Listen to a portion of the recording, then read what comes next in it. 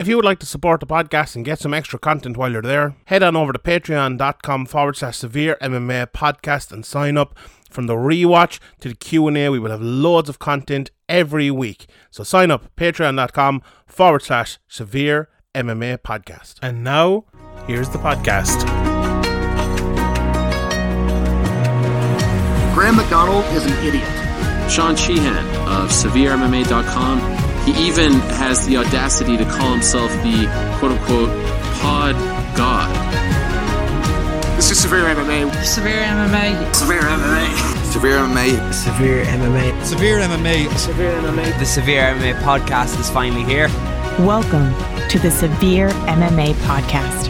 Here's your host, Sean Sheehan. Welcome everybody. It's episode 361 of the Severe MMA podcast. My name is Sean Sheehan, aka the Pod God, the Legend, joined today by the Jessica McCaskill of Irish MMA Media, Graham McDonald, as we talk about an interesting weekend in the world of mixed martial arts. Massive card next week, and you know what, we might even talk a small bit about boxing, although, you know, myself and Graham tried to avoid that as much as we can, but it was hard to avoid it this weekend anyway. But we will get to all of that. Before we do, we must tell you that summer is here, the sun is shining, shorts are off, and your balls are smooth, or at least they should be. You heard that right. Your friends at Manscaped are here to make sure your balls are beach ready and smooth as the Floridian sand. In summer, you want to kill some cold beers and barbecues, not kill the vibe with pubes peeking out of your trunks. That's why Manscaped has a Performance Package 4.0 to help the party in your pants keep looking crisp and refreshing all summer long. Dive head first into summer by joining the 4 million men worldwide who trust Manscaped, and get ready for hot guy summer by going to manscaped.com/ no, just use the promo code Severe MMA. Will that work? Manscaped.com/ Severe MMA? Maybe it will. Try it out. If not, just go to manscaped.com, use the promo code Severe MMA, and get 20% off plus free shipping. This Performance Package 4.0 is fantastic. Everything you need for the perfect summer bod. It has that Lawnmower 4.0, the Weed Whacker, which trims your ear and nose hair, the Crop Preserver Ball Deodorant, and the Crop Reviver Toner, as well as a Performance Boxer Briefs and that travel bag. That Lawnmower 4.0, amazing stuff. Advanced skin safe technology, 7,000 RPM motor, multifunction on and off travel lock, as well as a 4,000K LED spotlight when you need a bit of a more precise shave. It's waterproof too, did you know that? So you can fucking get it done underwater if you want. Once your downstairs has been taken care of, try the liquid formulations then as well. The Crop Preserver Ball Deodorant and stay cool in the summer heat, and the Crop Reviver to get your garden back to tip-top shape. The two free gifts then are amazing too, the boxers and the shed travel bag that you will bring at your comfort. Want to take your grooming game even further? Take a look at Manscaped Shears 2.0, a package that is everything you need to cut pristine nails. Nail cutters, tweezers and grooming scissors are with that. With the Performance Package, your balls will be ready to impress, but make sure you cover the rest with the Shears 2.0 and you'll be ready to perform from head to toe. So get 20% off and free shipping with the promo code Severe MMA at manscaped.com. That's 20% off with free shipping at manscaped.com using the promo code Severe MMA. This is the summer to turn your package into a full package with manscaped.com. Right, Graham, let's talk some combat sports. You know, we will obviously get into the MMA, but I have to talk about that madness at the Katie Taylor fight last night. And I know you didn't stay up for it, but I'll maybe talk about it quickly. But also the Tyson Fury bout last weekend. It's very interesting to compare it and look at what we have in mixed martial arts these days, and you know, and see the difference between what we had kind of maybe growing up in the sport and what we kind of have now, because we used to always talk about MMA making the big fights, MMA making the big nights, and boxing kind of avoiding them at all costs. Now, Katie Taylor and Amanda Serrano, I think I'm not as much in the know about the boxing scene and the women's boxing scene as well, but everyone kind of was saying that is the big fight, you know, that is the big fight to make, and they made it. Tyson Fury, okay, him and Joshua Usyk is the big one, but obviously Joshua Usyk have to rematch. But him against Dillian White sold out, maybe not sold out, but sold 90,000 at Wembley or close to that as well. They're making massive fights, whereas MMA is not selling out stadiums. Maybe it could, but they're not doing it. They're even not making the massive fights that we want to see. They haven't been able to make Jones versus Ngannou. They weren't able to keep Khabib around. They weren't able to make Khabib versus Usman. Or GSP versus Anderson never happened. Or GSP versus Jones never happened. They haven't even really, to me, recently even seemed to try very hard to make any of these happen. They just seem, whatever. And I look, a lot of that is down. We said this, I actually heard someone saying, I think it was an Ariel who was saying it this week, and we've been saying it for a long time. And Dave Meltzer as well, fair play to him, has been saying it for a long time. It's because of this ESPN deal where they're getting 500,000 buys for every pay-per-view, regardless of how many they sell. They the equivalent of that amount of money from ESPN, or have already gotten it, and all they're doing is for fulfilling the nights. Now, it's actually making a lot of sense for ESPN because the card's been selling very well, mostly to do with the pandemic, I would say, but the UFC have realised, and they know that they don't need to put on these bonkers cards all the time. Now, some cards are still very good, and some fights are still very good. That's kind of the nature of MMA, I suppose. But it just feels like, as you kind of alluded to there, the UFC are holding back a little bit. And look, they're holding back because of for a number of different factors. I think the major holdback for them is not paying the fighters enough, because someone like a John Jones, you could say, okay, they did make the John Jones and Ngannou fight, and I'm sure a lot of people will probably say, well, they tried to, and John Jones refused to fight. Well, if you're offering peanuts to fight, John Jones is not just going to go and fight, nor he should, you know? If you compare it to, like, for example, just popped into my head of Lorenzo basically taking over the negotiations for Fedor and offering him, like, what was it, $30 million for 5 fights, or $30 million for 6 fights, or something along those lines, 5 or 6 million a fight. Like, that's when you're actually trying to make it happen. And Fedor didn't accept it or whatever, wanted a co-promotion, and the UFC could literally say, okay, we tried our best, and it wasn't to be. But with these other ones, you know, the John Jones and Ngannou one, did they really try? Did they think, we're going to have to pay these guys more, so we might not bother doing this at the moment? You know what I mean? As you said, when you're guaranteed kind of the same amount of money either way,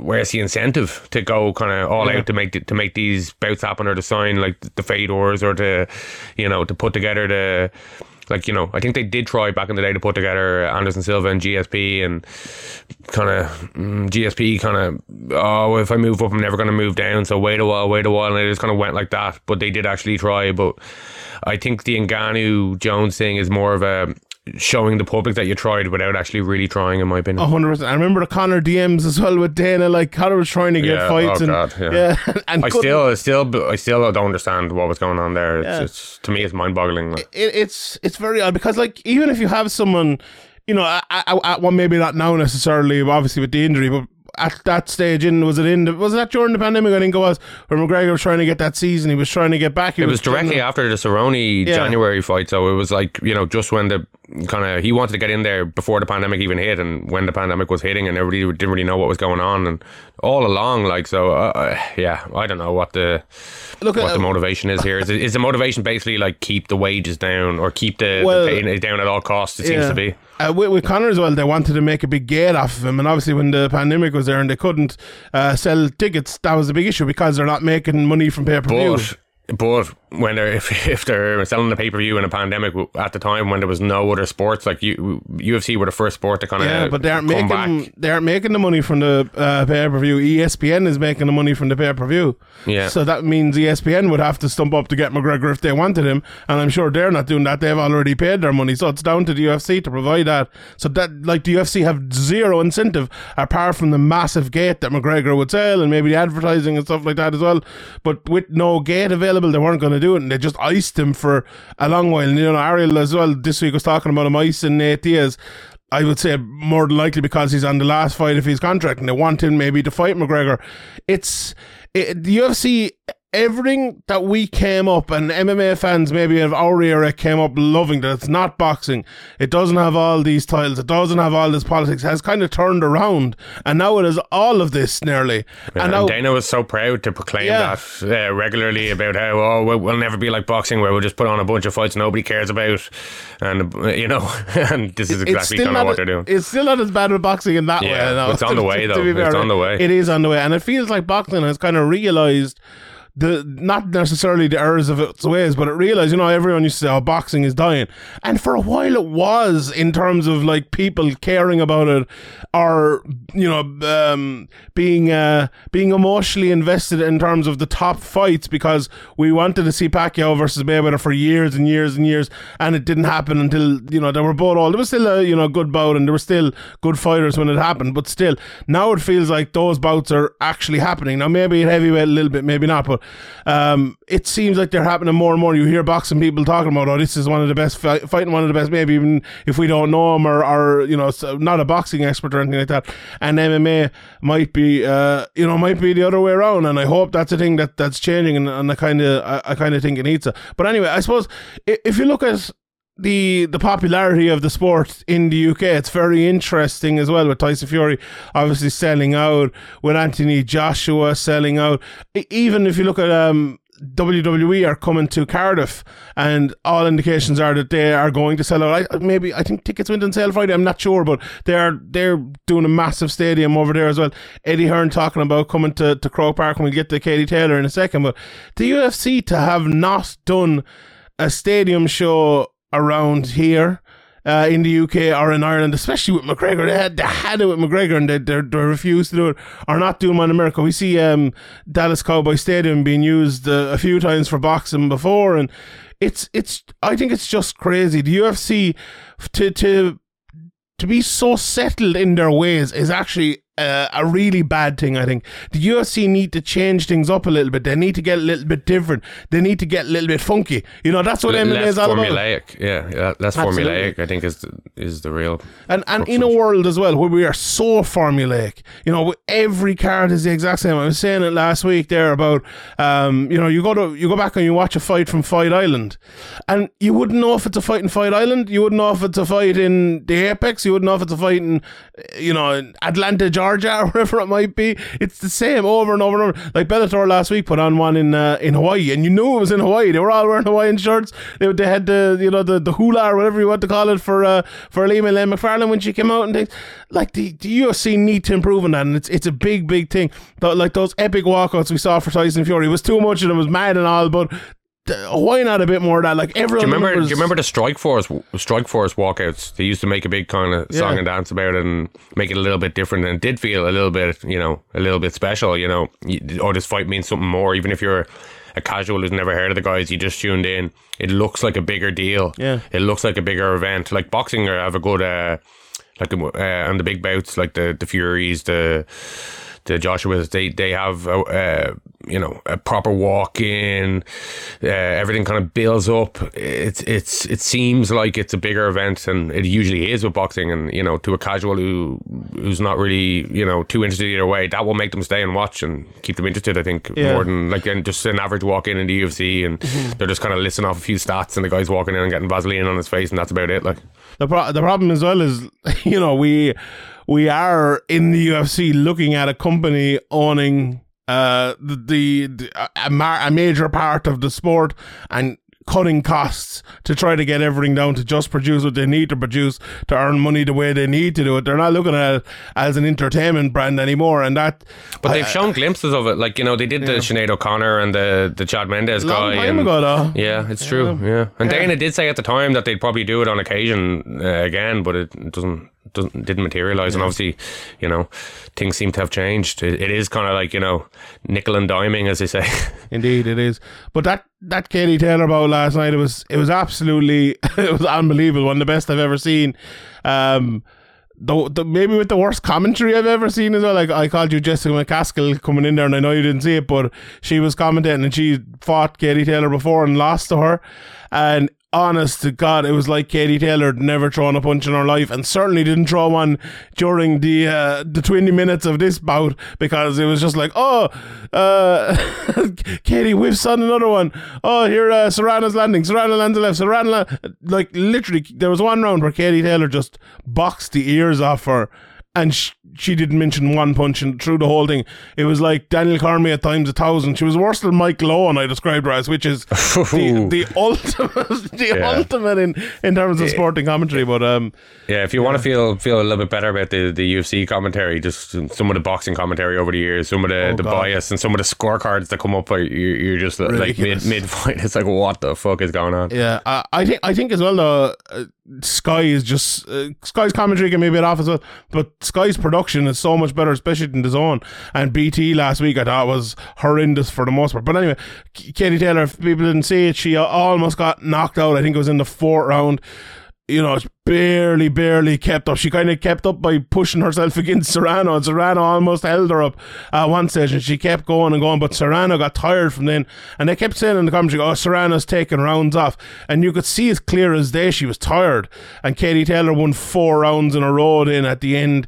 Obviously it was only a 10-round fight, so winning 4 rounds in a row, all she had to do really was get 2 rounds before then. She got that on 2 judges' cards, which I think she deserved. She definitely won the first, in my opinion, and then one of the either the second or third. The first 3 were very close, but I thought Katie Taylor did enough. You know, it was I obviously I'm not an expert in the boxing criteria or anything like that, but the fella they had on the commentary talking about it was talking about the damage meaning more, and I didn't think Serrano landed that much damage. Honestly, she was landing shots alright, but she was landing one shot, and Katie Taylor was landing like 5 or 6, and I didn't notice a massive hurtful nature to her shots apart from the round where she almost knocked Katie out. So you know, some people are calling robbery and everything like that, and I am massively biased, I won't lie.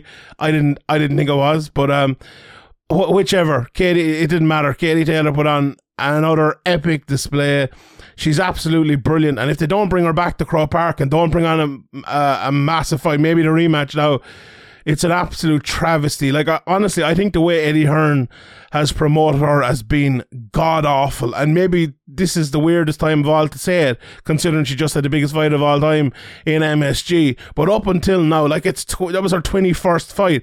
Katie Taylor was a star in Ireland before she made her pro debut, and now I know the issues we talked about Killing and all, and about putting on 10 boxing years before she made her pro debut. True, but putting on boxing in Ireland has been hard and everything like that. But God Almighty, to let it go 21 fights before she has this big massive fight.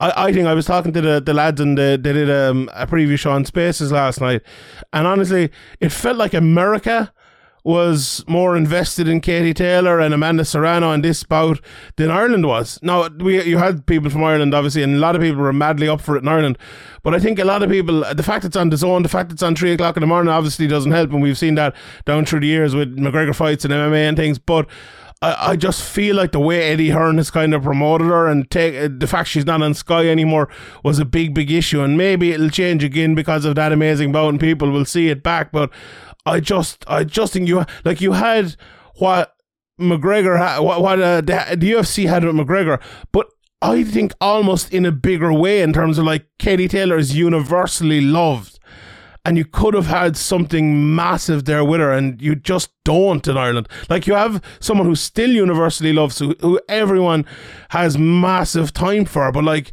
have you maximised the amount of money you and her have made off of that?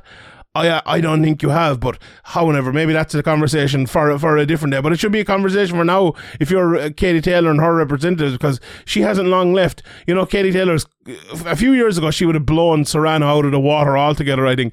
Katie Taylor is not the boxer she once was, and she still won, in my opinion. She's still absolutely brilliant, take nothing away from her, but she's been a long time on the road. She's been boxing a long time. She mightn't be the oldest in the world, or she's only 21 fights, but how many amateur fights does she have? She's been going for years and years and years and years. How many rounds? Yeah, and I would have hoped one last big fight. Sometimes we always talk about retirements, we always talk about people going out too quickly and so. Katie Taylor is different, and I know maybe I do anyway, more of an emotional attachment to her and all, and I don't want to see her getting hurt, and I don't want to see her going too long and losing. Like, have that one fight in Croke Park, make a lot of money, sail off into the sunset. I would absolutely love to see that happening, and it'd be absolutely brilliant. But do you think her headlining against, like, for example, a rematch of this Serrano bout would be able to sell out, or close to sell out Croke Park? I think so, yeah. You do? I definitely think so. Do you not think so, no? I don't know. It depends on how much it costs. People, I think, like, Irish people, you know, will, you know, for example, I don't know, 3 or 4 years ago or more, the Irish women's hockey team were doing okay in the World Cup or something, and everybody was everybody was talking about, you know, everybody jumped on the bandwagon kind of thing. Katie Taylor. When it actually comes to pulling €80 out of your pocket, I don't know if 60,000 people are going to do that. Yeah. Well, it's a bit more than that, but look, when you're in a place like Croke Park, you can have different price tickets as well. I think, like, literally they could sell tickets up the top for 30 or 40 quid. I think they would do that as well. I think they had the tickets in Wembley and other places, they are cheaper, so yeah, look, the tickets down low and stuff are going to be there, but I do, and especially as well if it's, this is Katie Taylor's retirement fight, this is our big homecoming even.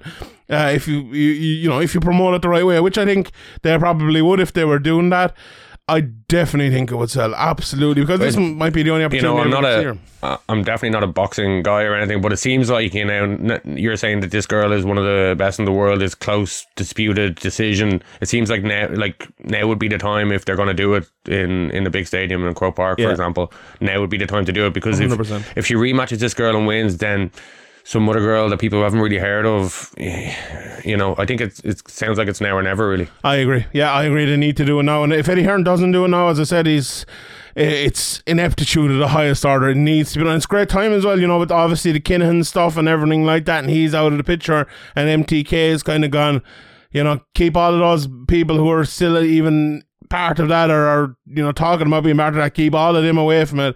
You know, you only need to put on Katie Taylor versus Amanda Serrano. You don't need an undercard on this one, but it'd be absolutely epic. And you know, you could get some good Irish boxers on it as well. And you know, they put Katie Taylor on an undercard before when she was an amateur. You could get Kelly Harrington on it as an amateur, and then the big bout, and you could get others as well. I'm sure it'd be epic. And let's make it happen. We better talk about MMA. We're halfway through the podcast and we haven't mentioned it yet. We'll do a quick recap of last night. It wasn't the most brilliant card in the world. No, the undercards are pretty good, and then we'll talk about UFC 274 as well, and some of the other mixed martial arts that went down. Just a quick run through the undercard. Shayna Young defeated Gina Mazzani in the women's flyweight division. Lovely ground and pound, hitting the arms, but a good stoppage there in that one. And Nathan Levy had some lovely head kicks and then some lovely heel hooks as well. Bit of wrestling in round 3, but Brennan came back in the last round. He did a great job, but Levy hung on to win, and he goes 7-1. My guy Spencer Kai was telling me he's not the best prospect in the world, but I like him. I think he's good. He can do it all, but still, he's getting on now. He's 30 years of age. He'll have to have a few fights pretty quickly. Gabe Green got a massive comeback against Johan Lanise. It was another one of these ones where Lanise was winning, and then he got really, really, really tired, and he wilted.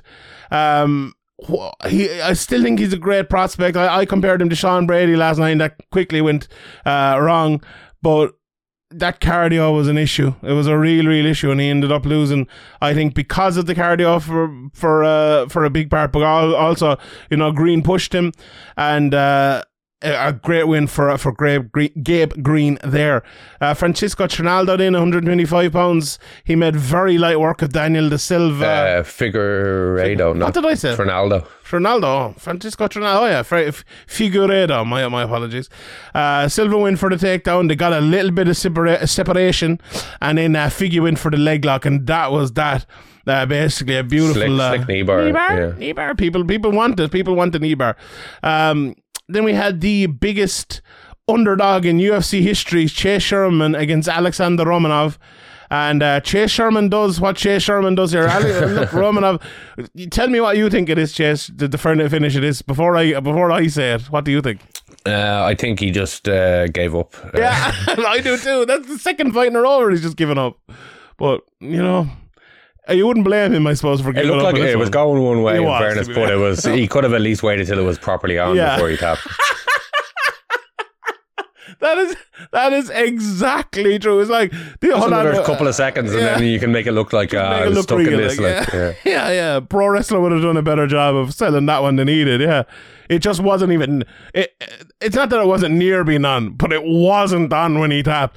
And he was 35-1 for the first round KO, and I know a lot of people had it, but he was. I think we all knew he was almost certainly going to lose. But Romanov, we could look over this and look at what we just said, but Romanov is a top prospect in that division at 16-0, and not even a prospect anymore. He's probably a contender now. He's probably going to be in the rankings, as we come up. And I think they were talking about his physicality as well improving. He looked good, didn't he?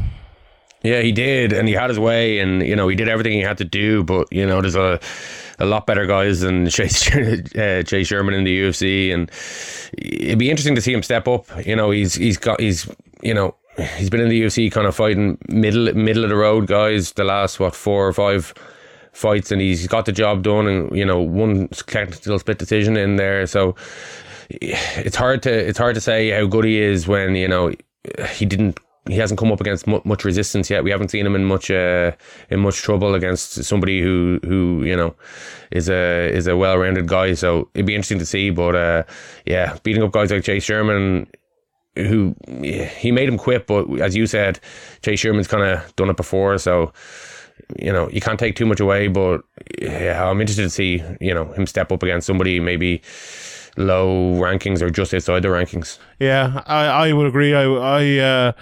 I tend to really believe in his skill set, but also when you get to the very top of that division, that wrestling, it works very well sometimes, as we saw with Francis, and as we saw with Stipe beating Francis as well back in the day. But I don't know, I think you need more than that. Blades is a very, very good wrestler. He's been knocked out a good few times now, so it'd be very interesting to see if he can translate his wrestling towards the top of the division. It'll be interesting, as we say, for his next 2 or 3 fights to see where he goes. Wrestling was certainly the winner in the next 3 fights in a row. Jotko defeated Meerschaert. Just all around a way better fighter. Yeah. I knew Jotko was a better fighter.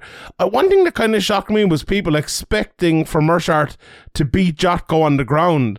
And they were saying in the commentary, and I saw a few other people talking that way as well. Just Jotko to me is a far superior grappler, and he showed that here, really, didn't he? Yeah, I think going into it, I kind of had it as Jotko being a little bit better everywhere and a lot better in some places, and it kind of turned out that way. It looked earlier like he might get the finish, but Meerschaert is a tough guy and brings it, but he's just not really. He's not really that talented anywhere. I think he might be a little bit overrated. Jotko's maybe not the best guy in the division, but he's a well-rounded guy who's no kind of gaping holes in his game, and 24 wins and only 5 losses. I think I don't know why the commentators were expecting anything except what happened. It was a bit weird, but I don't know. Meerschaert is a good guy, but he's very much middle of the road. Whereas Jotko, he's always been on the peripheries of that middleweight division in terms of the rankings, and I think he deserves to be. I think he's a good fighter. Now, will he get any higher than that? I don't think so either. But I don't think Meerschaert is that level. And if you look at Meerschaert's wins, they're just not that great. And he has some losses against some good guys, but I think maybe he's lucky to still be in the UFC. To be honest. At times it's true.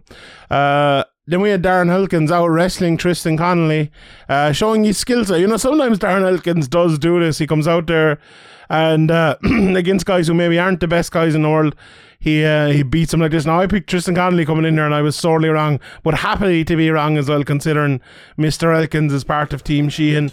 And he put on a clinic here. Wrestling looked good. Tristan Connolly looked like he was going to make a bit of a comeback at one stage, but Elkins got his wrestling going again and just beat him down. Really, it was a very good win. Darren Elkins is one of those guys. Is he underrated, or are we rating him enough just because of the madness of his ability to take damage as well? But sometimes he can do this, can't he? Yeah, he can. Like, you know, in this fight again, it looked in the second round like he was getting tired. But if it was anybody else, you'd probably be like, "Oh, this is bad news." But with Elkins, we've seen it so many times. We've seen him grit his teeth and kind of just power forward and get the job done. And I think that's what he did here. You know, Connolly put up a decent fight. Didn't really capitalise. And a few moments that maybe he could have, but Elkins is so tough. You know, we've seen it so many times, and the question of whether he's overrated, maybe he was overrated at one stage in his career, but I think he's developed as a fighter over the last few years, maybe 5 or 6 years, and has become a bit like, you know, a very good contender, very good kind of proving fight for a top contender. If you can beat Elkins, you know you're really good. So yeah, he's probably, you know, in terms of hardcores, maybe he's a bit more respected than if you were watching him as a outsider, kind of casual. Sorry, I couldn't think of the word. As a casual, you might think, oh, he's a bit sloppy or things like this, or he was lucky in that fight. But when you know kind of that's his game and that's what he's doing, he's kind of looking to get down and dirty, then it kind of it makes more sense. So yeah, I think, you know, he's a great guy to have around. Obviously, he's been in some ridiculous fights over the years, and he's his game as anybody, and he's always exciting to watch. And I still look forward to watching him fight. Me too. I love that nickname as well, Down and Dirty Darren Elkins. What about that? Yeah, but he got the damage on his front. He can get down and dirty on his back. Imagine Joe Martinez and Down and Dirty Darren Elkins. It'd be brilliant. Yeah, absolutely. Down and Dirty Darren Elkins. That's a fucking great nickname. Jesus Christ, that's fantastic. The damage is already quite good though for what he is. The tattoo as well makes it. He's pretty committed to it now with the tattoo over. Alright, you could get that remade into down and dirty. Just go for the D down, it'll be fine. Grant Dawson, then he's moved camp as well, which I was surprised to hear. He seemed like he was so close to James Krause even. He's moved to ATT now, which, you know, might be a good move for him. He looked good here. Still and all though, it was one of those fights when you're a guy and you're 18-1 in your career, and you're fighting Jared Gordon, who's a very good fighter and a tough game fighter. It's one of those ones though, I think if you are that top prospect, fighting against someone like Gordon might make you look good, especially when you're, you know, 19 fights into your career. Maybe if it was 8-1 or something like that, I would be saying something different. But still and all, look, it wasn't a blow-away performance. He did dominate him, and he did end up getting the finish, and I think the finish made it look an awful lot better. You could see by Dawson himself, he was a little bit disappointed with his performance at the end of it, and, you know, that's a winner right there, to be fair. So I'm looking forward to seeing where he goes after that. He has all the tools. Like, he's a very good wrestler. He can get finishes. I think his striking is improving as well. As we've seen in the past, he's tough as hell. Looks like his cardio is getting a bit better as well, and that's a big part of it. It was very interesting as well. Bisping was talking about how cardio is a massive thing, especially when all else is even. And it's funny, myself and Harry did a Speaker's Corner on that not too long ago. Not necessarily on cardio, but on like toughness. And I think, you know, cardio is part of that as well. You look even tougher if you can keep going in the third round. But I think that's going to be a big factor in fights going forward in the next few years, because MMA ability, shall we say, is getting closer and closer and closer and better and better and better in lots of different ways. Now, there'll always be outliers, but when that is even, the toughest guy will win that fight. The guy with the better cardio will win that fight. The guy who's going longer towards the end is going to win that fight. And you know, guys like Elkins, who are coming up and they have the same ability maybe as a guy like, say, we're looking at Feely higher up this card or someone like that. The guys who are tougher will win those fights as we go forward, and it might be a little bit of a comeback to the hard-nosed lads of years gone past. Like, this is another one of my proclamations, like jiu-jitsu doesn't work in MMA, and then conversely jiu-jitsu coming back into MMA. I think tough lads, animals, are going to make a comeback in MMA, and we will see animals as UFC well, as champions. the kind of everybody gets more well-rounded, everybody kind of, you know, learns how to defend like what happened to jiu-jitsu basically over the years. Everybody learned how to defend the basic kind of maneuvers, and it became really difficult to get them. I think toughness, you might be right, toughness might come into it as everybody kind of gets more well-rounded and the fights get closer. But also, it's hard to tell, somebody like Grant Dawson against Jared Gordon, a fight for him that, as you said, it wasn't the best, maybe looks better on paper than it was, but for him as a 28-year-old, 18-1, it's a very good learning fight for him as well. So I think it's not really the best performance, but it's good to get back in the win column after that kind of majority draw decision, and he still has a lot of promise. But yeah, indeed. Janderson Brito then knocked out Andre Touchy-Feely in 41 seconds through a big right hand, landed a few shots of ground him on. I thought Herb Dean did a great job here, fair play to him with the stoppage. He gave Feely a chance. He almost kind of gave him a second chance, but then Brito landed one hammer fist on the ground. It looked like Feely was kind of not necessarily his eyes rolling back, but he wasn't intelligently defending himself, and he came in and he stopped. And a big win for Brito, but Feely, he hasn't fought that much in recent times. And another kind of big loss for him here, maybe against a name that you wouldn't expect him to lose against, although Brito is a good fighter. But yeah, it's a tough one. A tough one for Feely, and we'll see what he does the next time, because another loss and it might be out of the UFC for Feely, unfortunately, after he was looking a good prospect there for a while. And they were even talking about his last fight where he was winning, and it went to, was it a no contest? So interesting times. We'll see where that goes. The most controversial fight of the night probably was Andrei Arlovski versus Jake Collier in terms of judging. A lot of people were giving out about it. Look, I thought the second and third rounds were extremely close. I think all three judges and most people gave the first round to Jake Collier. There was lots of head clashes throughout this fight, over and over, and it kept kind of stopping and it kept looking a bit weird. Arlovski came back into it though in the second and the third. I thought both were like really close. I gave him both. I thought the Collier. Second was really close. Yeah. I thought the third was Collier, to be honest. Arlovski, I could see it for Arlovski in the second round, but in the third round, I think it's a bit of a stretch, to be honest. I don't know. I thought it was very close. Like, I thought Arlovski was landing kind of the better shots throughout, and then Collier kind of came back and he landed. I didn't think there was much in it, to be honest, throughout those second and third. As I said, I gave all three rounds to Collier, don't get me wrong, but I don't think it's a robbery or anything like that. Do you think it's a robbery? I think it's close enough that it's not a robbery. I think I would have given the fight to Collier, but I don't think it's anything outrageous. But I think the wrong decision. It was the wrong decision in the end. I thought it should have been 29-28 for Collier. Yeah, I had a 30-27. It was one of those ones at the end of it. I knew there'd be like massive backlash and everything from people that don't really understand the close rounds. Like, the second round, absolutely, definitely close. We all agree with that. That third, I don't know, the third round in the heavyweight division as well, especially when Collier is like looking kind of more tired, and Arlovski is throwing those straight rights down the middle.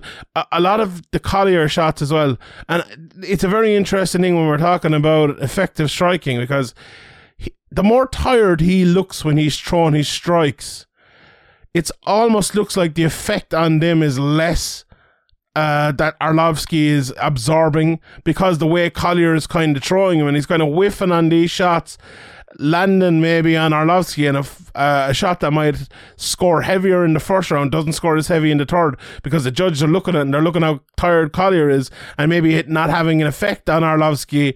Even if it didn't have an effect in the first, it doesn't have an effect in the third either, but the way it's being thrown maybe looks a little bit effective as well, and I think that helps someone like Arlovski. Like, we know about Collier fighting down at 185 and putting on fucking Sean Sheehan amount of weight to get back up to 265, and he's cutting down as well to make that. I don't think that helps him in the third round of fights, and I think that might have been something that kind of played against him here. Like, we were talking about effect, especially in these close start rounds, and the effectiveness of those strikes when you look that tired won't score as high than if you kind of don't look tired, which is maybe an odd thing and maybe very much inside sort of judging, but I think that might have played a part in it. But as I said, I still gave it to Collier, and I do think the wrong guy won. I think Collier won, but by no means a I wouldn't say a robbery, but you know me, I'm Shawnee judges anyway, so I wouldn't say anything bad against them, but I would if Head of the judges union. Head of the judges union. They need to start paying me a salary, like, at this stage, for fuck's sake. Speaking of fucking judging, Marlon Vera and Rob Font might have been the best fight of all time to talk about damage in fights, because we had... no, Sean, did you not hear about the significant strikes? Oh, sorry, tell me the stats, Graham. It was a record for the differential in significant strikes. Was it? That's quote significant. Yeah, that's mad. I actually have the numbers here. Give me 1 second. I'll just pull them up. So... total significant strikes in this fight, right? Rob Font 273, Marlon Vera 167. So there was 106 strikes more landed by the guy who lost clearly on everyone's card. Isn't that funny? Isn't that funny the way that was? And significant strikes, Graham, you wanted significant strikes? 199 for Rob Font, 95 for Chito Vera. So 104 significant strikes more landed by the guy who clearly lost. Isn't that something? Now, how does that work?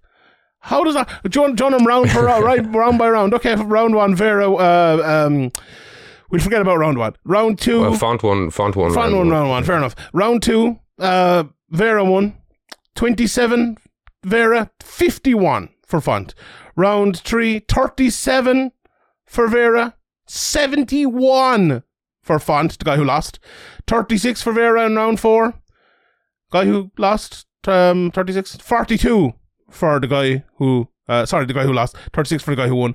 And then 33 for the guy who lost for the guy who won. Versus 50. 50 versus 33. So all 4 rounds he was badly... Nearly finished. outdone. But won on, so 4 rounds, 3 judges, that's 12 rounds. On 11 of those judges' cards, the guy who was significantly outlanded won. Please.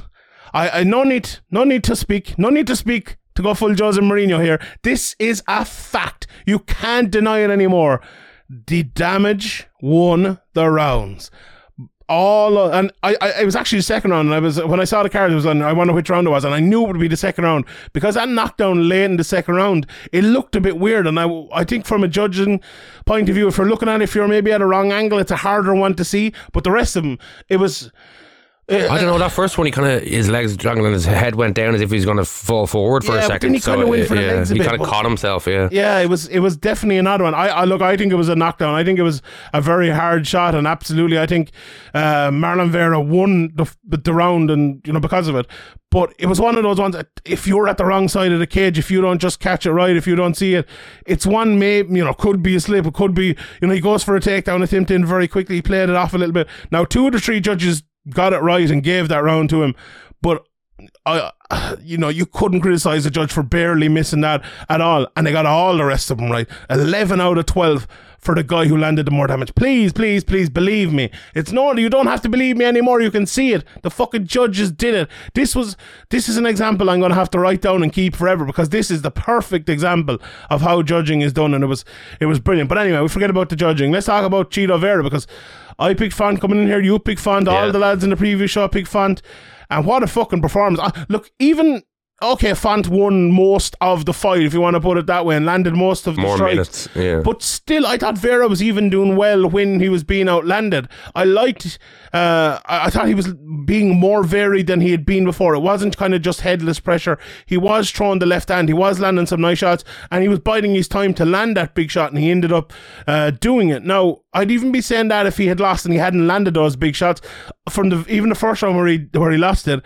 I thought he looked much improved, and I thought he was a better fighter than I had given him credit for before. And even maybe beating Frankie Edgar in that last fight, it's not Frankie anymore, but it might have given him that bit of confidence to believe that he can beat guys at that level. And by God, did he show it in this one? He showed confidence in his power as well, and it went well. Terrific performance from Vera. He kind of made us all look stupid, Graham, didn't he? Yeah, it was absolutely brilliant performance by him. He stayed patient as well. He can get wild sometimes. There was I think it was one knockdown. Was it the third round where he, I can't remember which round it was, where he kind of let Font recover on his back for basically like a minute and a half, nearly a long time. The third, I think. That was bad. In my opinion, he should have let him stand up straight away, or he should have went in and tried to finish it. That could have ended up costing him. Like if Font had made a comeback, or if things had gone differently. But besides that, I think it was nearly a flawless performance from him. Absolutely brilliant. As you said, I expected kind of everybody who I was talking to expected Font to kind of go out there and just kind of outland them and maybe stay quite safe, and he just wasn't able to do that. Vera was able to find his shots, and it was as you mentioned, he's beaten Frankie Edgar before, but it isn't the Frankie Edgar that maybe everybody remembers. But I think this is the biggest win of Vera's career. Brilliant. Like, if he can fight at this performance level in going forward, then he's a problem for anybody in the division. But with Vera, I think maybe he might be one of those guys that maybe is a little bit inconsistent. But maybe, as you said, maybe that Frankie Edgar fight and this fight will give him the confidence to show, here I am a top guy and I can compete with everybody, and that's a huge thing. Like, I think we talked about the mental game a little bit, but the mental game in MMA is massively underrated, and confidence is huge. Yeah, absolutely, and it just felt like that, It felt even like, in the fight, you could see him growing in confidence. I was just about to say that. It felt like you could see him believing more as the fight went on, and it wasn't as if it all went his own way or anything like that. Like, Font won that first round, and I thought won it pretty well and looked good. He was dominating, really, landing jabs, and his boxing looked very good, landing those uppercuts over and over. And they were saying in the commentary, if he lands one of them in the right place, it could be curtains. And the second round started that way as well. Now, Cheetah did do better in the second round. He was landing leg kicks as well early, which were very, very good. But yeah, he did better in that second round. But then that big knockdown with the left hook for Cheetah won that second round for me. The third round, Font got a takedown early. It was smart. Got his wits about him a little bit more as well. Landing. Cheetah was landing a lot more, but Font was landing too, and in the knee nearly finished Font towards the end of the third round, survived again, so the damage winning that one again in the fourth round. Font was winning well and doing a great job, but in Vera landed that old sweet chin music, a beautiful hook kind of kick to the face. That was the one where maybe he didn't capitalise on it as much in the fourth round, but still I think that was enough to win it. The fifth round was an interesting one because there was that late shot again that won him the round, the same 4 rounds in a row. I actually thought Vera was winning this round up until then. I thought he was landing the more significant strikes and kind of running the fight. But I thought, look, it was very close. If Font had landed 1 or 2, I could have given it to him. But Vera, look, obviously won the round with that late strike again. So, you hear it all the time in MMA, and the Collier one, Dominic Cruz went with the leg takedown, wins the round, on the end of the third. Yeah. Now, maybe he won the round, I gave him the round, but he did fucking late takedown. Because of that, yeah. Certainly didn't win him the round. A late knockdown can win you a round, especially, if it's very close, it can win you a round, but even when it's not close, it can win you a round as well, because that, it's the immediate impact over the cumulative, and when it's a massive knockdown the way that Cheetah Vera knocked him down, those score, and it's not me saying it, this happened last night. So brilliant judging, brilliant fights. Both guys fought well, honestly. Font fought very well as well. It was just he was unlucky. I was just going to say he was unlucky he came up with a guy with such durability. I don't think I've ever seen someone as durable as Cheetah Vera. He had the mark on him. Like, he was like he wasn't touched. He was in the 5th round, and he was, 199 significant strikes, and some of them were fucking significant strikes. He clattered him there with a few strikes. Yeah. And sometimes the flush ones are the ones that kind of glance off you, the ones that cut you up, and the ones that land flush kind of, they rattle your brain, but they don't show on the face. Yeah, either way, what durability, insane, unbelievable cardio as well. And to be fair, it was always going to be one of those fights where could Font get him out of there? Could he keep it up for 5 rounds? And you know what? He did keep it up for at least 4 rounds anyway, but he still lost. So when I say both guys fought well, I genuinely mean that. Like, Font fought Font did well to survive 3 times. 4 times nearly. But one of them, I think, was at the end of the round. I think he was but every time he came back as well and was winning the next round. Like, so it was a brilliant performance from Font, honestly. But Vera was just he was different. Like, Font is probably a level above Vera in lots of different ways, but that insane durability and that power and game planning as well was fantastic. And it was a brilliant win and a brilliant fight. I think one of the fights of the year. Like, sometimes we look, and people last night, they were talking, the 100 fight nights, and they were talking about Kattar versus Holloway. And that was one of those ones that was like, 50-43 or one of them. That was a beating from one side, a great beating, one of the greatest performances we've ever seen. But this was a great performance from both guys in a close fight the whole way through. Now, I scored it 4-1, but it's a close fight and it was a great fight. This is the sort of fight that I like, that's, nip and tuck, not just a one-way beatdown. And I think this should be a contender at the end of the year for fight of the year. Probably won't win it. We've had some great fights, but I think it should be up there. I really, really enjoyed it. Right, let's move on. We'll quickly have a look back at the PFL from this week as well. There's some good wins for Shayman Moraes. The women's is starting next week, the £155 tournament. The £145 men started this week. Alejandro Flores got a win in that division, as did Bubba Jenkins. Clidson Abreu won in the heavyweight division. That Bubba Jenkins fight, he won the first 2 rounds against Kyle Bochniak, then got his eye closed in the third, so it'll be interesting to see if that's healed up by the time the next round comes around in a few weeks' time. Ante Deja does what he does again, does a bit of wrestling, does a bit of striking, knocked out Matthias Scheffel, who went down very oddly in one of his knockdowns. He looks like a guy who's kind of never sparred in his life before. It was very odd, but a good win for Deja there. Denis Gostilov as well, who's a 2-time semi-finalist in PFL, got another win against Cody Goodell. Hinan Fahey, this is the guy people need to be looking out for on the way up. He beat Verdum last year. Now he beat Jamal Jones with he threw a front kick and then he threw a second front kick, and Jones wasn't expecting it to come, and he knocked him out with a shin to the face. A brilliant knockout from Hinan Fahey. I'll get to Brendan Loughnane in a second. Where Chris Wade dominated Lance Palmer. Looks like Lance Palmer maybe coming towards the end of his powers after being a 2-time $1 million check winner there. And Bruno Capoloza, my guy, one of Team Sheehan. He got the win over Stuart Austin. Stuart Austin, who has a win over Tom Aspinall, interestingly enough. But Capoloza just tied with him here, ended up ground and pounding him out. But the Brendan Loughnane fight, Graham, very interesting fight. I like Kudo coming in. He's a good fighter, and he showed that. He knocked Loughnane down hard early in that first round. Loughnane did a great job of holding on, surviving. It looked like, I thought he was finished there, honestly, but he kept going. Won the second round for me, a very close round. I thought Kudo started it well. Go on, what did you think? It was a close round up until the last few seconds of the round when Loughnane kind of took over and made sure the round in the nick of time. It was a really close round up until the last kind of few seconds. Yeah, indeed. I would tend to agree with that. Yeah, he landed that knockdown. It was like a left hook of memory. I've watched so many fights, and it was one of those ones that I wasn't sure if it was a knockdown or wasn't a knockdown. And Kudo, he was definitely stunned anyway. Yeah, I thought he was stunned. Yeah. Definitely on replay. It looked like a good job by the judges there. But then there was an awful clash of heads in the third round, 3 minutes in, and before that, Loughnane had been getting takedown after takedown after takedown, not landed massive shots or anything like that, but judging the round at that point, there was no way you could give it to Kudo. You had to give that third round to Loughnane. So went to a technical decision due to a horrendous cut on Kudo's head. No one's fault. Absolutely a clash of heads. It wasn't a headbutt or anything like that. Kudo won the first round due to the big knockdown. Very close second round, which, as we both kind of said there, we thought Loughnane won later. I'll throw it to you, Graham, see if he did. And in the third round, Loughnane had to win it.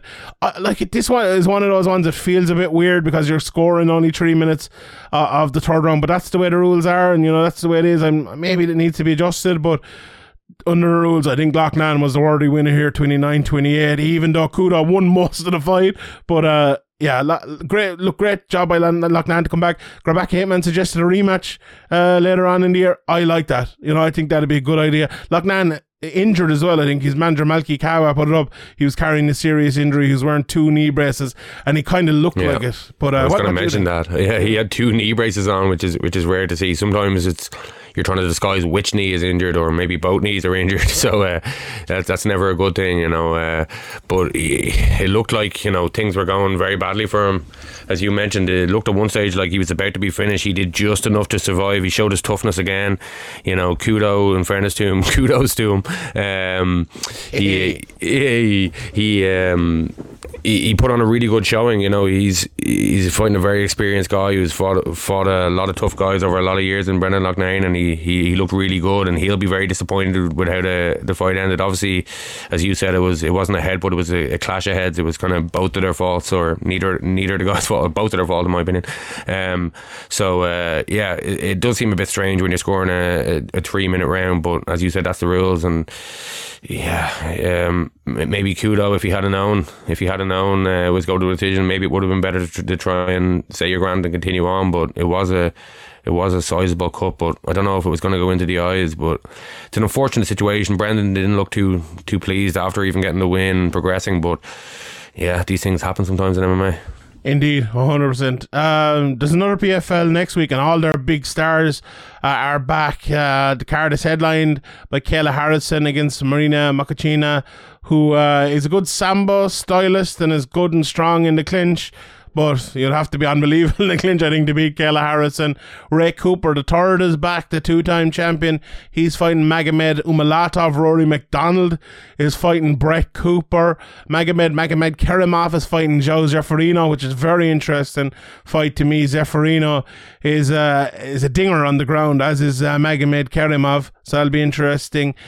Gina Fabian is fighting Julia Budd in her debut in the tournament here for PFL, and you know, Julia Budd versus Kayla Harrison is a fight I think everyone will want to see this year, so hopefully that happens.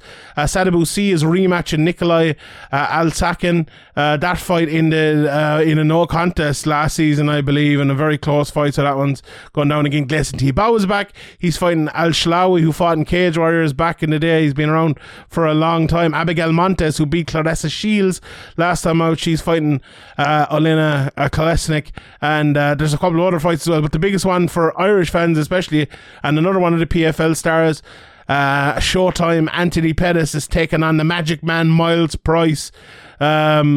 Graham, a big fight for Miles Price, isn't it? Looking at his record, it's actually crazy. I was doing the PFL preview, and it'll be out this week on Sherdog.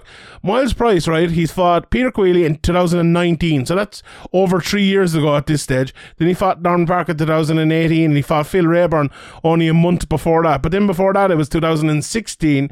He fought Mario Saed. 2015, he fought Kay Musa. In 2013, he had a good few fights. So in the last 8 years, he's only had 5 fights in 9 years. 5 fights in 9 years for Miles Price.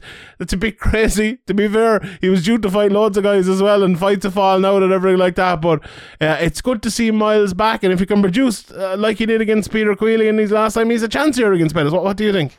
Yeah, I think Miles is kind of a guy who's been around for a long time, and maybe I can't remember some of his early fights, looking at them now on his record, but I think he's a guy who kind of fights close to the level of the guy he's fighting.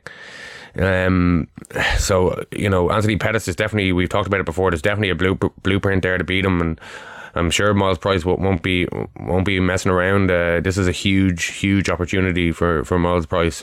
You know, you mentioned Norman Park and Peter Queally. They're big fights. You know, it's a huge win over Peter Queally. But Anthony Pettis, former UFC champion, you know, everybody knows him. The Showtime kick, all that stuff. This is, you know, for Anthony Pettis, this is just another fight. But for Miles Price, this is huge. And I think, you know, he was over in Khabib's camp before, you know, working on wrestling and stuff like that. And if he can go in and take Pettis down and frustrate him, and, you know, see how much Pettis actually wants this, you know, would I be that surprised if that happened and Miles Price wins? I wouldn't, but I also wouldn't be surprised if Pettis, you know, lands something big and finishes him. So yeah, I think Pettis is definitely the favourite here, but if Miles Price comes in with a good game plan and can execute it and can frustrate Pettis and put him on his back, then, you know, we've seen it before many times.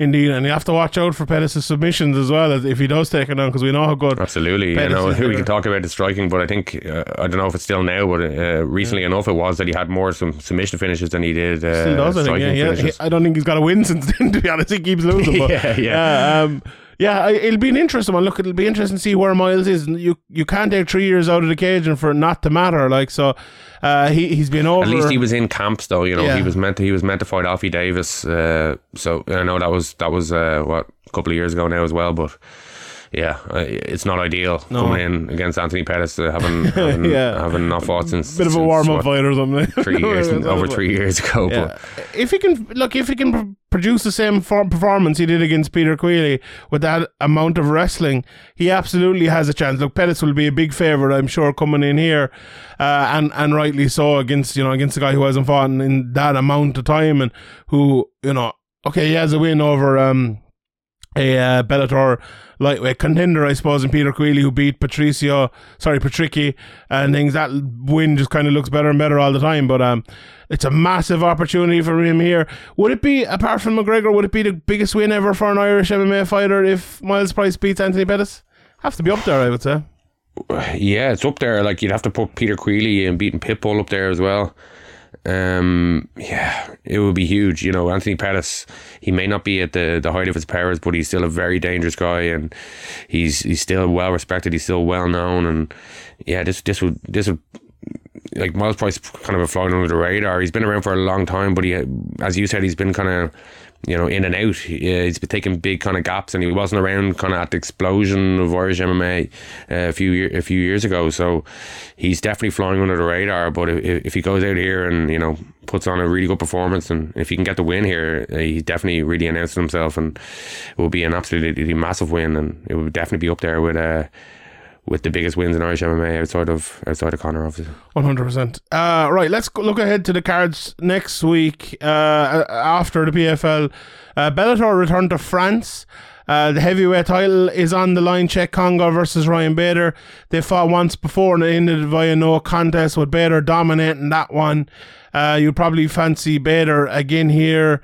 I would say, he looked kick, no contest could be a runner as well, like some kind of you'd never know. Nut shot from Cheick Kongo. Probably, yeah, indeed. Yoel Romero is now fighting Alex Polizzi. Melvin Manhoef, I believe, with a cut. Unconfirmed, but he's out of that fight, so it'll be interesting to see Yoel back. Yves Landu, who had that massive flying knee knockout of Terry Brazier, he's fighting Gavin Hughes. I'd fancy him in that one as well. Sutton back against Charlie Leary. I love that fight. I think it's a very, very good fight. Lawrence Larkin is on the card against Kyle Stewart. Mike Shipman against Gregory Babin. Lou Long against Thibaut Gouti. The Nicholas Saloli fight is off, I believe. I don't know if that's breaking news or not.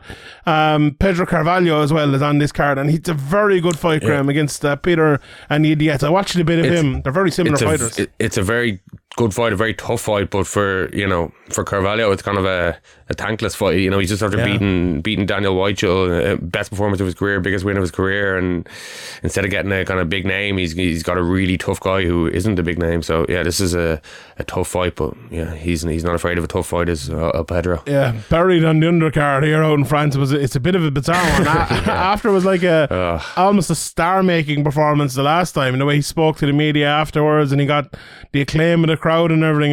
It's a bit bizarre to see him here, but this is going to be fight at night. I do my preview later on in the week for Sherdog, and I watched some in Niediecki.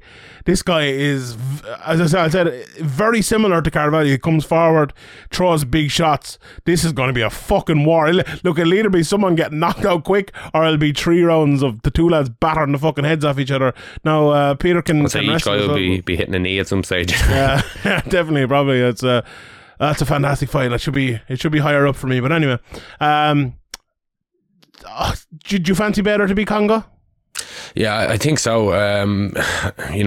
Kongo, he's just not that great. I don't think he was ever that great, and the division is or the game has kind of evolved, and he hasn't evolved with it. Bader is obviously on the tail end of his career. He's definitely not at the height of his powers, but I think at heavyweight he looks better than he does at 205, and I expect him to either knock out or dominate this knock out Cheick Kongo or dominate this fight from pretty much bell to bell. But yeah, another outcome will be some kind of no contest involving Cheick Kongo eye poking or kneeing in the balls or grabbing shorts or something along those lines. Bader hasn't looked amazing recently. Like, he looked better at heavyweight, but at light heavyweight he's looked like badly outmatched a few times recently, and I don't know, maybe if Kongo can kind of put a little bit of a pace on him here early, It could work out well for him, but then if he doesn't, he's probably going to get taken down over and over and beaten.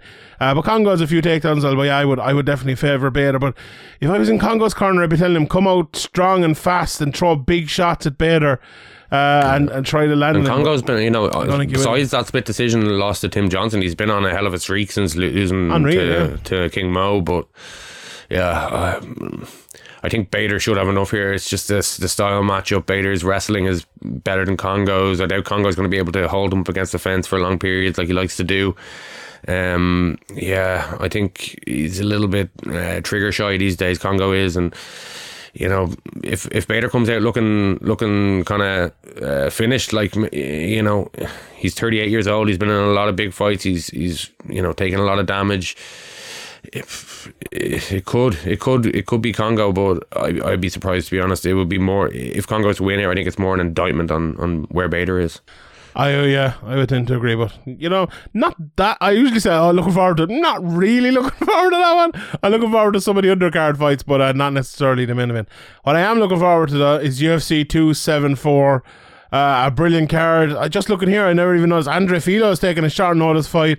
He's back after his win a couple of weeks ago. He's fighting Cameron Van Camp. Lupi Godinez is back again. She's fighting Ariana Canelose. Francisco Trinaldo, who I accidentally mentioned earlier, he's fighting Danny Roberts on this card. Bagay Ivanov is back against De Lima. Your boy Brandon Rival, Graham, who's he fighting? Do you see who Brandon Rival is fighting? Do you see it? Have you? Sorry, I was muted there. Yeah, go on. Oh, Matt Snell. Can't you smell the Matt Snell? Oh, what a fight. I can't wait for Matt Snell just so I can hear that song. And hopefully one day he'll walk out to Leonard Skinner to that smell. You need to. He actually follows me. I'll DM him. I go, here, Matt, I'll go to this. Yeah. We have a women's featherweight fight on the card, Graham. Macy Chiasson versus Norma Dumont. I thought Norma Dumont retired. Maybe I'm gone mad, but if she wins that, she'd probably be fighting for a title, maybe. Chaos Williams, Randy Brown. Donald Cerrone against Joe Lozon. That would have been a fight everyone would have been gassed about a few years ago, but both of them, maybe a retirement fight for both of them here, but I'm looking forward to that. I think Cerrone should probably win, but he's back down to 155. He doesn't like getting back down to 155.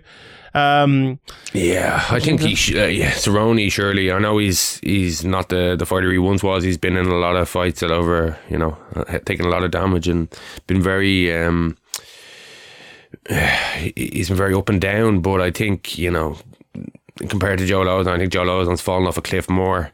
I think Cerrone should be able to strike him up here early and probably put him away. But with Don Cerrone, you just never know. You just never know which Cerrone's gonna turn up. But this fight isn't the biggest pressure fight, but it should be okay. But things go on in people's heads, and Cerrone's made no secret of he doesn't know what kind of state he's going to be in until he arrives at the arena. So yeah, I think it's Cerrone's fight to lose. Lozon is a bit of a quick starter too from memory. I haven't seen him fight in a while now, but I think that could be a bit of an issue for Cerrone. I wouldn't be surprised if Lozon did win it, but I agree with you. I would favour Cerrone in this one. OSP is fighting Shogun, in a fight that could matter in that division, to be honest, because it isn't the strongest in the world on 205. And then we have the three big fights: Chandler versus Ferguson, Namajunas versus Esparza for the 115-pound title, and then Charles Oliveira against Justin Gaethje for the 155-pound title. First up, Graham, the Chandler versus Ferguson fight, you can't look at Tony Ferguson and think that he is the fighter he once was, even though I know you've said he's been badly overrated for a long time, but it's 2019 since he last won a fight. That was against Donald Cerrone. We just spoke about Michael Chandler. He hasn't had the best of it since he came into the UFC, losing 2 out of 3. But yeah, as we said, the Gaethje fight, he almost knocked out Chandler in the first round of that fight. He beat Dan Hooker, but the Gaethje fight, he just kind of came out striking with him. But you'd have to favour Chandler here, I think. What do you think?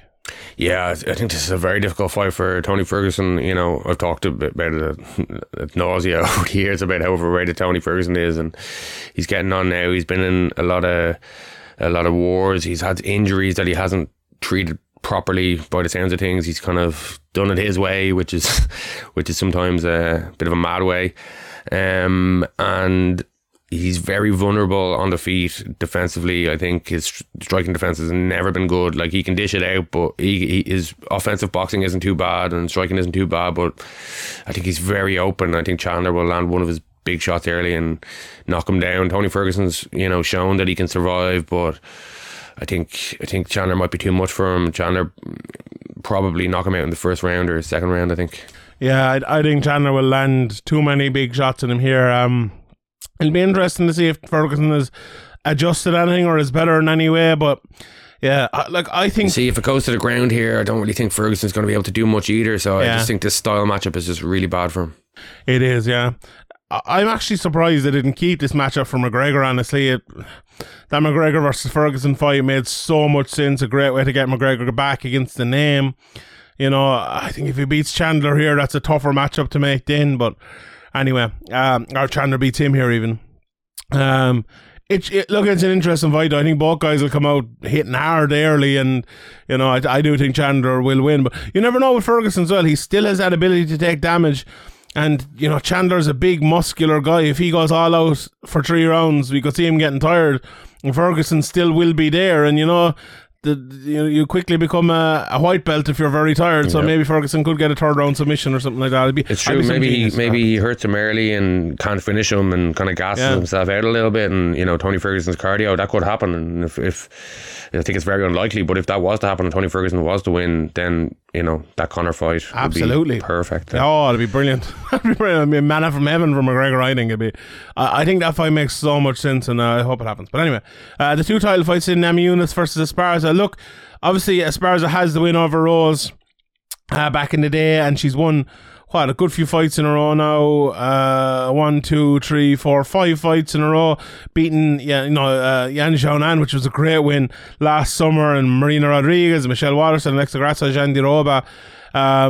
Obviously beating Namajunas back in, when was it, 2014? God almighty, that's a long time ago now. Doesn't seem that long. I remember watching that. I thought you were going to say like 2017 or something. Yeah, I was like, 2019. But look, I don't think she has much of a hope here, honestly. But she is a very good wrestler. If she does take her down and she's hard to look good against, Yeah, she's hard to look good against. She makes it kind of nasty and awkward. But yeah, I think Rose is a much more evolved fighter of the two of them since they first fought.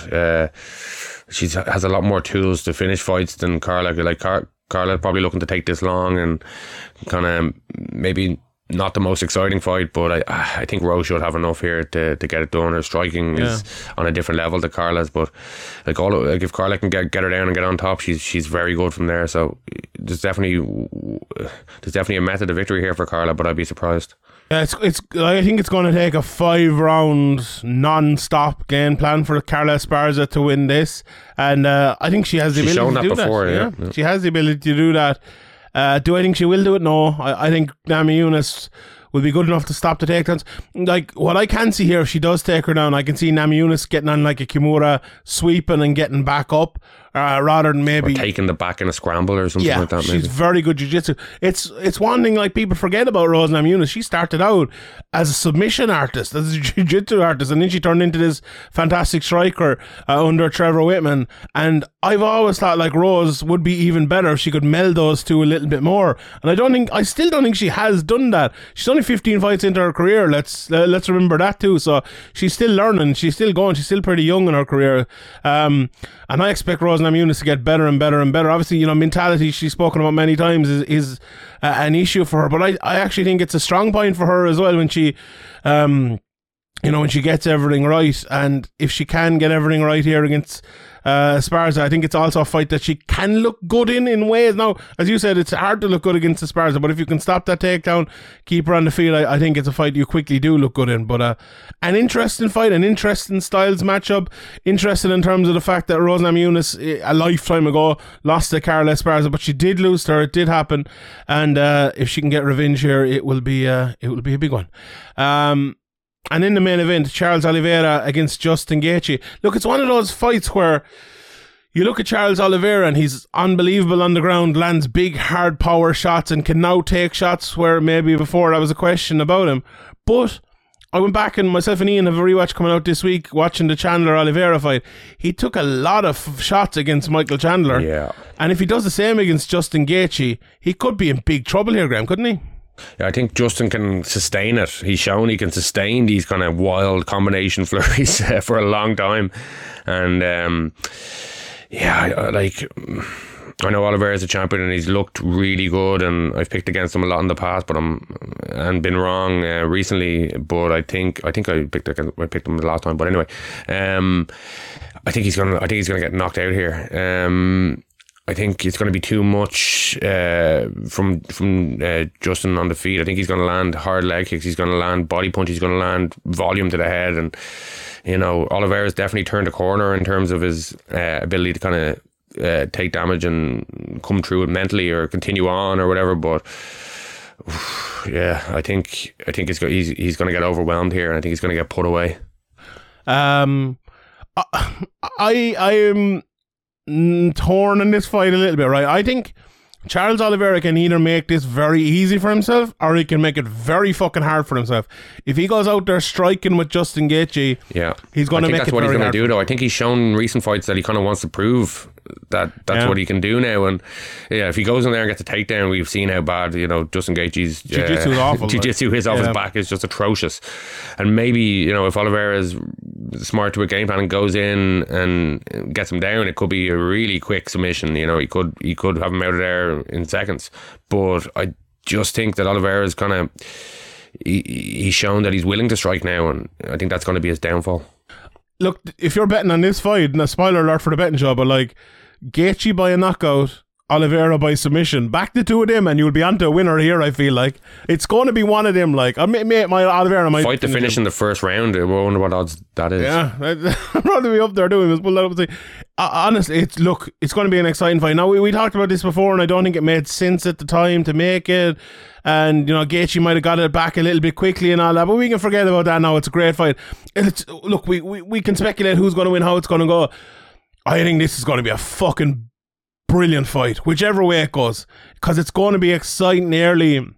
These lads are not here to play tiddlywinks. These lads are not to come back looking at jabs and then looking at each other from the outside. Gaethje has become more of that recently, to be fair, but he kind of had to, I suppose. He was getting too wild there for a while, but this is going to be an unbelievable fight for as long as it lasts. It's going to be really fun, and I have said Oliveira by submission for a good while, and I'm sticking with that. Yeah, I wouldn't be surprised, but yeah, I think this is it for Gaethje. He's got to go for it, and I think he's going to go for it early. And we've seen in the past how kind of relentless he can be, and I think he's going to hurt Oliveira early, and maybe Oliveira can come through that. He's definitely shown more than more of an ability to overcome bad situations and things like that than he has in the past. Absolute credit to him for that. But I just have a feeling, I don't know, maybe it goes against logic, but I just have a feeling that he's going to try and strike with Justin early, and I think that's going to be really bad for him. Obviously, them leg kicks from Justin will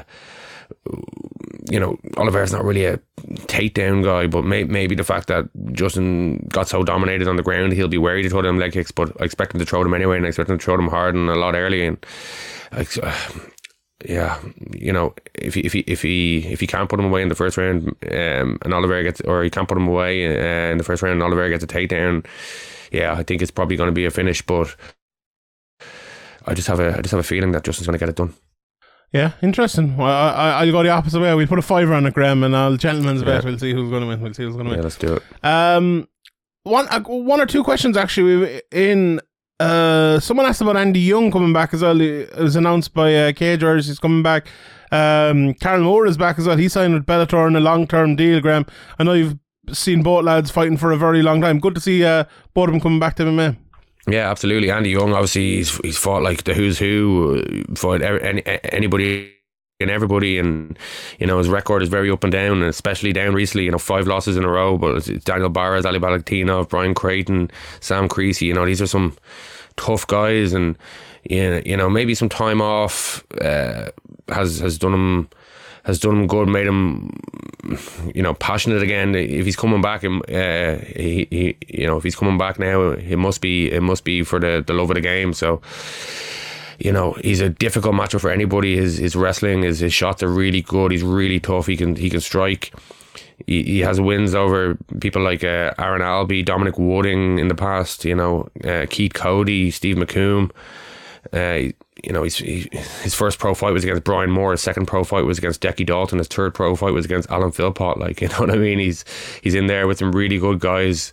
And you look at his record, you may think, it's kind of like an Artem or a Neil Seery record at one stage, but they kind of proved that maybe, records are for DJs. Indeed they are, yeah. Looking forward to him. And Carl Moore as well.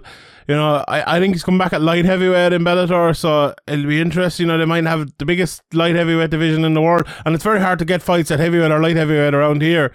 So being with Bellator, it'll be more opportunities for him and everything like that. So very, very good. A guy who was on the verge of being a double champion and going to the UFC and all this stuff, and it's everything can change really quickly. And his last fight was a win over Lee Chadwick in a split decision. And that was nearly 3 years ago now, so it's been a while for Carl Moore. If he's going to fight at 205, I think it's good to stick to one division. Going up and down, it just makes it more difficult, I think, when you try to go back down again. Maybe that was part of the reason why he ended up kind of getting derailed a little bit. But if you look at his record, that loss to Paul Craig back in 2015 in a fight that he was actually winning up until he lost. That's kind of the story of every Paul Craig fight, I suppose. But he got submitted in that one. But he's fought some good guys, and a couple of quick wins here. He'd be in contention for the Bellator title picture, I think, pretty quickly. Yeah, indeed. Because he's the guy, like, they would love to do that as well. The Bellator love getting Irish guys up there quickly, and he's a big, strong, exciting guy. We'll see what improvements he's made as well. He's been down at SPG HQ for a while now, and they have the likes of Will Fleury there and Johnny Walker and others as well. So I'm sure having those sort of big guys there, which can only help and bring him on. So I'm looking forward to seeing Carl Moore back as well. Just another quick question here. We'll obviously answer the rest of them on the Q&A. If you have any questions, at Severe MMA Pod or over on Patreon as well, you can send them in there. I thought this was very interesting. I wanted to mention, Dalton Sickney asked, do you think this is the ceiling for Chito Vera? And I actually think, I think it isn't after that performance from last night. I think he can improve on that performance, and he has improved on past performances with that performance. So I actually think Chito Vera can go on and he can keep improving and he can keep, getting better at this stage of his career. And maybe that's the thing I didn't think I'd be saying before the fight, but now I do. Do you think this could be a ceiling for him? It could be the ceiling for him. I talked earlier about the confidence. If he can go in there and get another big win, I don't see him going all the way to the top, but I can see him being in really exciting fights for a long time. As you go up the rankings, it's tough. It's tough. Yeah. It is really tough. Aldo, Dillashaw, Peter Yan, Sterling, even Sandhagen. Yeah, he's already lost Aldo. Yeah, it could be the biggest win he'll ever have, but time will tell, I suppose. But yeah, based on that performance last night, it looks like he's turned a corner. But sometimes it looks like it's a new dawn, and the next fight is kind of back to the old routine. Well, I thought you were going to say something really introspective there. Sometimes it looks like a new dawn, but the next time it's dusk. One of the what was it Eric Cantona said about the seagulls? Yeah, the seagulls follow the trawler because they think sardines will be thin. That's what he said. That's exactly what he said. But yeah. We leave it there. Another long podcast this week. They're all turning into fucking epics at this stage, like the Iliad or something. Speaking of the Eric Cantona thing, actually, 9 months for attacking fans. What do you think Ronaldo's going to get for attacking that kid? I hope they get rid of him altogether. We need to start new. We've a new manager. Hope has arrived. Eric Tin Hope, I'm starting to call him.